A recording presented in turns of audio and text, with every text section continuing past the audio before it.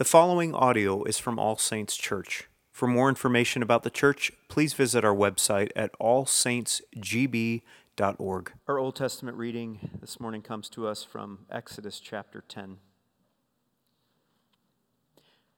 Then the Lord said to Moses, "Go in to Pharaoh, for I have hardened his heart and the heart of his servants, that I may show these signs of mine among them, and that you may tell in the hearing of your son and of your grandson how I have dealt harshly with the Egyptians, and what signs I have done among them, that you may know that I am the Lord."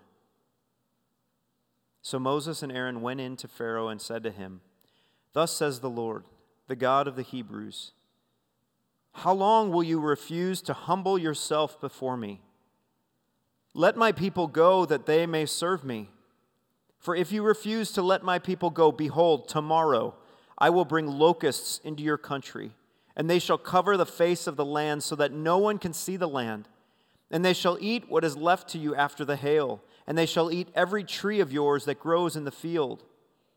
And they shall fill your houses and the houses of all your servants and of all the Egyptians, as neither your fathers nor your grandfathers have seen from the day they came on earth to this day." Then he turned and went out from Pharaoh. Then Pharaoh's servants said to him, "How long shall this man be a snare to us? Let the men go, that they may serve the Lord their God. Do you not yet understand that Egypt is ruined?" So Moses and Aaron were brought back to Pharaoh, and he said to them, "Go, serve the Lord your God." "But which ones are to go?" Moses said, "We will go with our young and our old. We will go with our sons and our daughters, and with our flocks and herds, for we must hold a feast to the Lord." But Pharaoh said to them, "The Lord be with you, if I ever let you and your little ones go. Look, you have some evil purpose in mind. No. Go, the men among you, and serve the Lord, for that is what you are asking." And they were driven out from Pharaoh's presence. Then the Lord said to Moses, "Stretch out your hand over the land of Egypt for the locusts, so that they may come upon the land of Egypt and eat every plant in the land, all that the hail has left."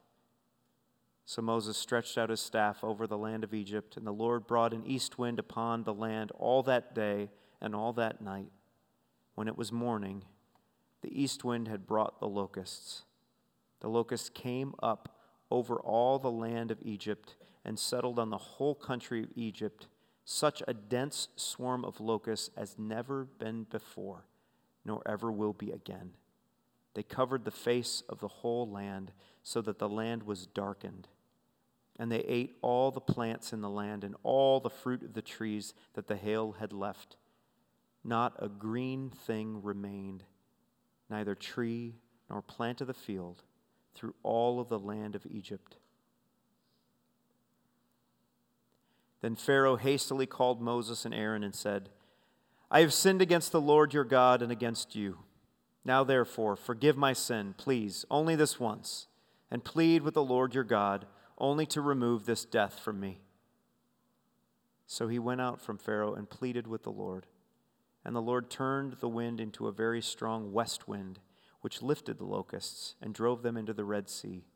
Not a single locust was left in all the country of Egypt. But the Lord hardened Pharaoh's heart, and he did not let the people of Israel go. Then the Lord said to Moses, "Stretch out your hand toward heaven, that there may be darkness over the land of Egypt, a darkness to be felt." So Moses stretched out his hand toward heaven, and there was pitch darkness in all the land of Egypt 3 days. They did not see one another, nor did anyone rise from his place for 3 days. But all the people of Israel had light where they lived. Then Pharaoh called Moses and said, "Go, serve the Lord. Your little ones also may go with you. Only let your flocks and your herds remain behind." But Moses said, "You must also let us have sacrifices and burnt offerings, that we may sacrifice to the Lord our God. Our livestock also must go with us. Not a hoof shall be left behind, for we must take them to serve the Lord our God, and we do not know with what we must serve the Lord until we arrive there." But the Lord hardened Pharaoh's heart, and he would not let them go. Then Pharaoh said to him, "Get away from me. Take care never to see my face again, for on the day you see my face, you shall die." And Moses said, "As you say, I will not see your face again." God, we thank you for your word of your grace. Do you know what day it is today? Yes, it's November 20th, but it's also the church's New Year's Eve. It's the final Sunday before our new liturgical year begins. It's the end of Pentecost. It's the end of ordinary time. We at All Saints, we remember the church calendar because it serves in our worship to mirror our life in Christ, our being a new creation in Jesus. It's the Sunday where we put a period at the end of the salvation story sentence, and then, guess what, next week, we tell the story once again for another year, beginning with Advent. Happy New Year's Eve. What do we love about a new year? I love New Year's because they bring with them like new beginnings. Clean slatedness, out with the old and in with the new. Goodwill runs with old, outdated fashions, make room for new and now Christmas finds and gifts, right? Bad habits try to be broken and new habits promised. And spiritually, as I was talking to a friend this week, each year of our liturgical calendar for a follower of Jesus, honestly, can feel a little bit like purgatory. Purgatory in the Roman Catholic tradition, some of you know this, I knew it growing up. It's that place, that Middle Earth place after death where the souls of sinners suffer through a period of penance and payment for their sins in order that their suffering might pay and pave the way for them to be received into heaven. We Protestants, we don't believe purgatory is biblical. It removes the need and the sufficiency of the cross of Jesus Christ. But we do believe in something slightly similar, what we'll call sanctification. The process of being made holy. The fundamental difference between purgatory and sanctification is the change agent. In purgatory, it's human will, it's human effort. In sanctification, it's God's will, it's God's effort.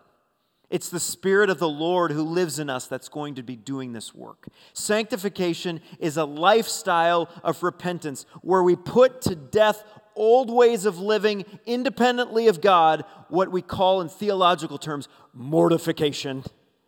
And we turn to new ways of living in full dependence upon Jesus and the life that He offers. We call this vivification. Easy for me to say. Vivification. Where God uses throughout our year the combination of His Word and His Spirit. He uses time, He uses trials, He uses our sin, He uses our suffering, He uses gospel and grace, prayer and practice to transform us more and more and more into the image of Jesus. Where the self decreases and Christ increases. Sanctification, if you think in terms of creation, is all about first decreating, demolishing the kingdom of self and creating in us a new kingdom, the kingdom of God. So think about the past year from Advent to now with me. Think about this past year, friends. Your life this past year, how has a faithful God worked in you to decreate, to put to death your old world order? How has He done that? And how has He transformed you? How has He exodused you, if I make that into a verb, into a new creation, one who is more like Jesus at the end of this year than you were at the beginning? Any thoughts? Has this transformation that's gone on been easy? Far from it, I think we'd all say. Has it been pleasant? Not every day. Has it been painful? Many days. Are you finished? Not even close. Has it been a humbling journey each day and learning what submitting every part of your life before God looks like? No doubt. But let me ask, has it been good? Oh, so good. The path of humility is so good. But what happens when there's no humility, no submission, no allowance for God's Spirit to work in us? A refusal to let the Lord once again be in charge. Well, actually, these two-step processes, mortification and vivification, really then only end in one: mortification. Only decreating, only death. Exodus has used the word heavy or hardness to describe the condition of Pharaoh's refusing heart. Pharaoh in his hardness says time and time and time again, I am the Lord.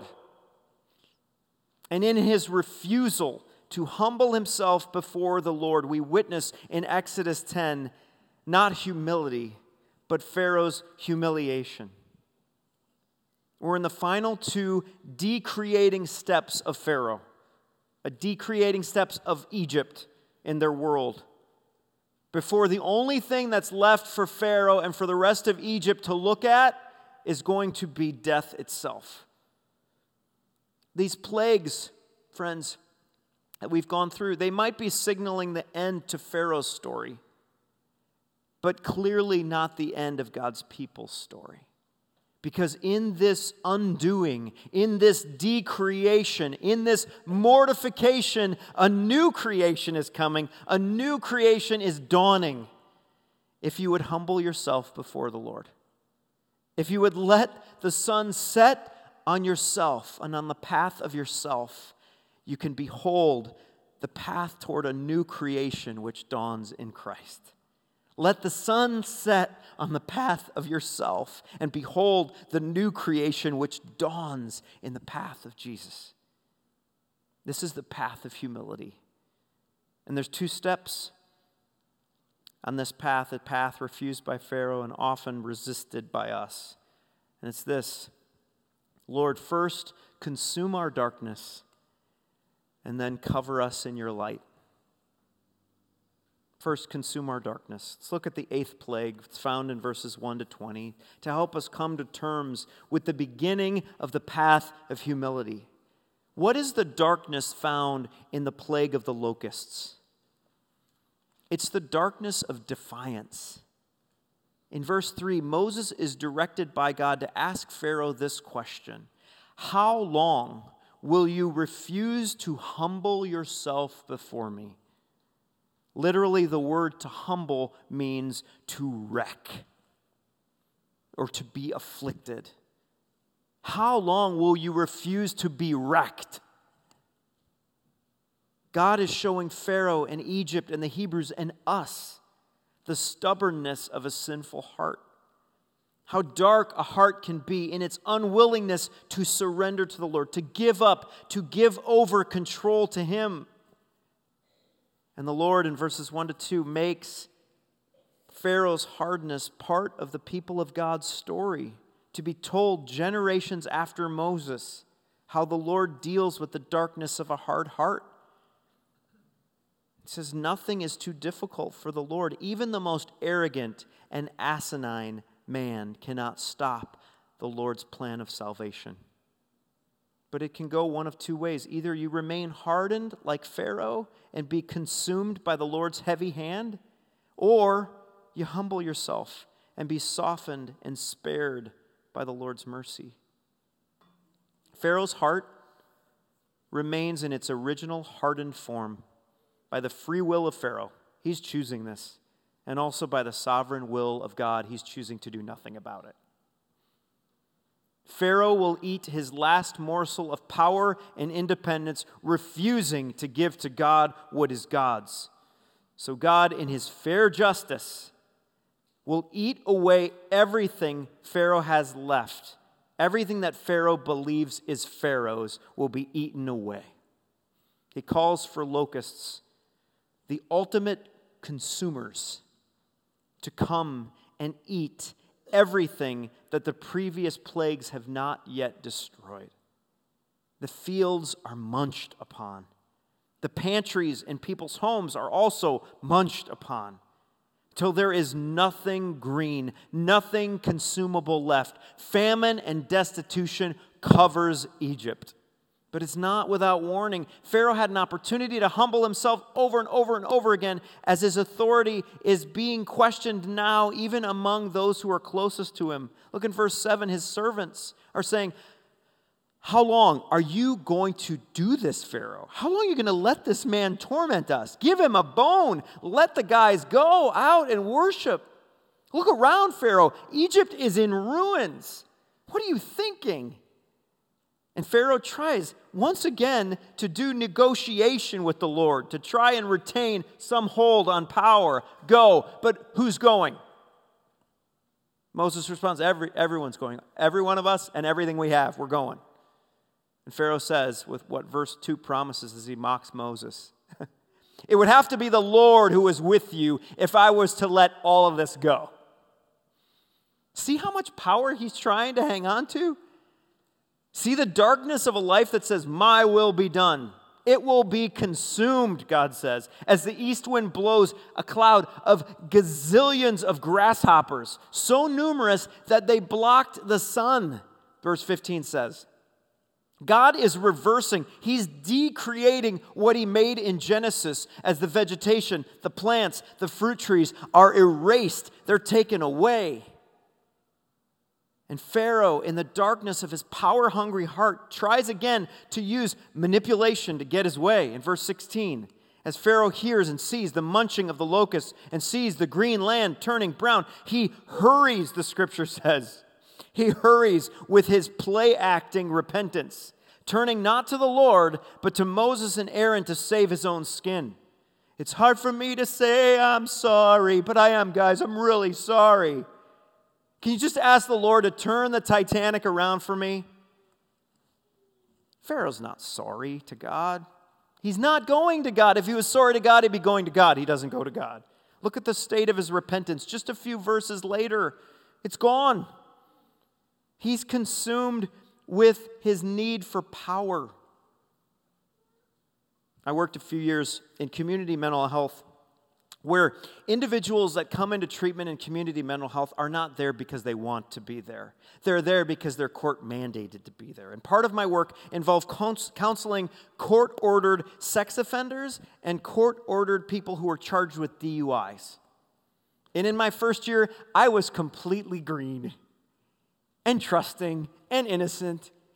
And I would believe people's tearful and dramatic apologies. I can't believe I did this. I'm so sorry that I messed up. But it wasn't long. It could be a month later, 2 months later, 6 months later, where they were back in my office because of another DUI or another sex offense. And I was so angry. And I was so miffed because I'm like, what am I not seeing? And a counselor much wiser than me reminded me, he said, Chad, it's so important to listen carefully to their apologies. Are the words centered on themselves, or are they centered on the person that they've hurt? Even, I'm sorry you were hurt by what I did, is a terrible apology. That's the difference, friends, between worldly and godly sorrow. When worldly sorrow, what you see with Pharaoh is at play. The apology is just to lessen the consequences of their actions, to manipulate the situation so that I can get out of this treatment office, so I can get back behind the wheel. But when godly sorrow is in action, the person is wrecked, thinking of the person that they killed with their car, thinking of the family that was left behind, thinking about the young child whose brain would be scarred and sexualized because they didn't ever have a choice to be abused by you. What have I done to them? What have I done to them? What have I done to you, Lord? Instead of, what has this done to me? Lord, consume our darkness is the first step on this path toward humility, because it takes seriously the conditions of our hearts and not just the consequences. What have I done to you, Lord? Like the repentant David, when he was wrecked by his adulterous sin, he prayed, against you and you alone have I sinned. Humbling ourselves before the Lord means that owning our darkness, our thinking we are the Lord, is a regular part of our prayer life. Regular part of our prayer life. We don't negotiate with God saying, well, at least my sin isn't as bad as his sin or her sin. We don't manipulate God and say, just get me out of this predicament just this once. No. We confess each and every day and each and every week as an act of humility. We let the Lord wreck us with our wrongs. Like we sang in our song of confession, we humbly ask the Lord to send the locusts to consume, to burn up what we mistakenly think is ours. Whether it's power, whether it's control, whether it's possessions, whether it's people. When we're confronted with our sin, friends, we plead the cross where the Lord Jesus was consumed by the heavy, sky-darkening anger of God over our gazillion acts of power-hungry rebellion against him. He was consumed. We ask God to teach us then to hate our sin as we see what it did to Jesus. And for those of us who are victims of power-hungry sinners like Pharaoh, like the servants who are around him, the last place we need to look is to Pharaoh or to the one who hurt us to make it right. That's what they try to do. No. We must turn to the Lord, who's the only one able to bring healing and green to our burned-up fields. Consume our darkness, Lord. What specific darkness might be coming to mind right now? Let Christ, the great sin eater, drink the bitter cup of your darkness. Let him take the wrath of locusts which come with it. And like Moses was encouraged to do, tell your kids about it. Tell your grandkids about it. How the Lord even was able to wreck you in order to start something new in you. John Owen, who's the theologian best known for his work on the regular practice of putting to death our sin of mortification, says this: do you mortify? Do you make it your daily work? Be always at it while you live. Cease not a day from this work. Be killing sin, or what will happen? It will be killing you. Daily asking the Lord, show me where the sin is. Daily turning from that sin and toward the Lord. Daily confessing and saying, I'm sorry, Lord, against you and against others have I sinned. Hating that sin, turning and hating it. Daily abandoning that path. Lord, first consume our darkness, then cover us with your light. When the field of our folly is leveled, when the pride of our pantries is emptied, when the trees of our treason are felled, what are we to do? Verses 21 to 29 bring us to the place of Pharaoh's full decreation. What was before anything was made? Darkness. The place of darkness. Moses brings an end to Pharaoh's created world as the Lord commands him to cover Egypt with a blanket of complete darkness. A place eerily similar to Genesis 1:2, where darkness was over the face of the deep. It's a darkness described as felt. What does that mean? It's a word for darkness that no longer allows you to use your eyes, but the only way you can get around is through the groping of your hands. That's what's going on with this darkness felt. Why darkness? Because Pharaoh in Egypt believed he was the son of Ra. Pharaoh believed he was the son of Ra and therefore the god of light. The God who began to set everything into motion. The God who was shining like the sun. That's who Pharaoh believed he was. And the Lord brought to him swift judgment of darkness. It's not who you are. It's never who you were. What's darkness for? Joseph Blackman did a study asking the question of, I thought it was a good question, why are nightclubs dark? He writes, the more we know that we are concealed by darkness, the less self-conscious we are, because darkness hides things. Darkness, he goes on, says, heightens anonymity. The mask of darkness allows one to act other than themselves. One of the most difficult conditions a person can be forced to bear is elongated light deprivation. Darkness is used in military captivity with torture or in penal institutions, solitary confinement, to break down an individual's sense of self. What happens is once a person's in that darkness, they get disoriented. They lose a sense of where they are and what it is that lurks in the dark around them and where the next wall or crevice of attack may be coming from. Once they can no longer feel in control of their physical surroundings, a person then loses a sense of self, and it's terrifying, it's hellish, and it's necessary. Pharaoh loses a sense of self as he's stripped of his last claim to fame and power. The darkness shines a light on who Pharaoh thinks he is. As the sun darkens for that 3-day time, the ruler of this world, Pharaoh, the ruler of this world, the devil himself, are told, you will not have the final word, because behold, where do my people dwell?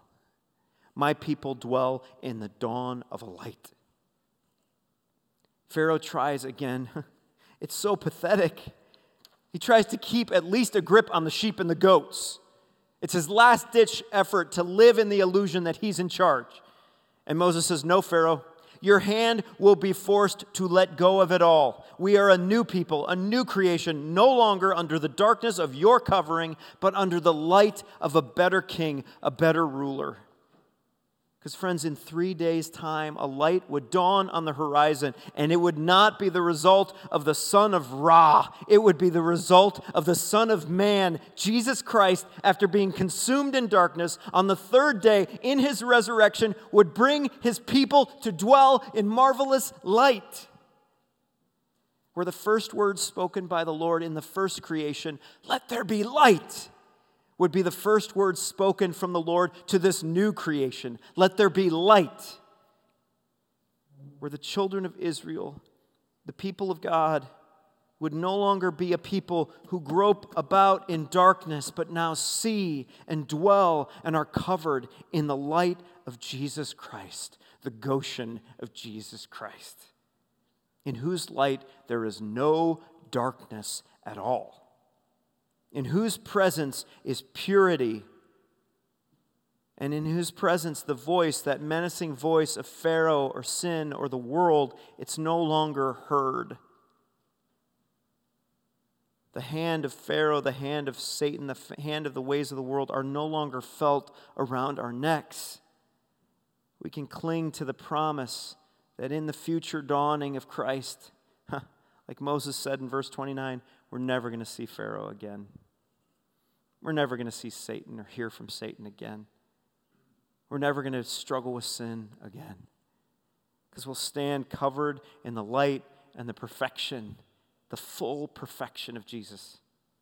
Cover us in your light, Jesus.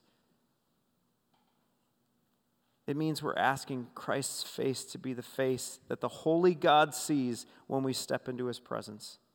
Cover us in your light, Jesus. It means that Jesus has taken every dark way in us and cast it like cockroaches that spread when the switch is turned on as far as the east is from the west. It's gone. Cover us in your light means that it is no longer I who lives now, but Christ that lives within me. Our self is left in the dark, and the sun is who shines in the light. so that his light is not only seen on the third day of his resurrection, it's seen on this day as we bring his light into this Pharaoh-ruled world to be seen and to be either refused or received. Humble yourselves before the Lord. Let the sun set on the path of yourself to behold the path of a new creation which dawns in Jesus. If you remember the commercial, the Lifesavers commercial with father and son sitting on the hill watching the sun set. Do you remember this one? It's a long time ago. Father and son are sitting in the hill and the sun goes down, moves into the nighttime, and you hear the son whisper to his dad, "Do it again, Daddy. Do it again." We begin this new year. We begin this Advent season saying to the Lord, "Do it again, Daddy.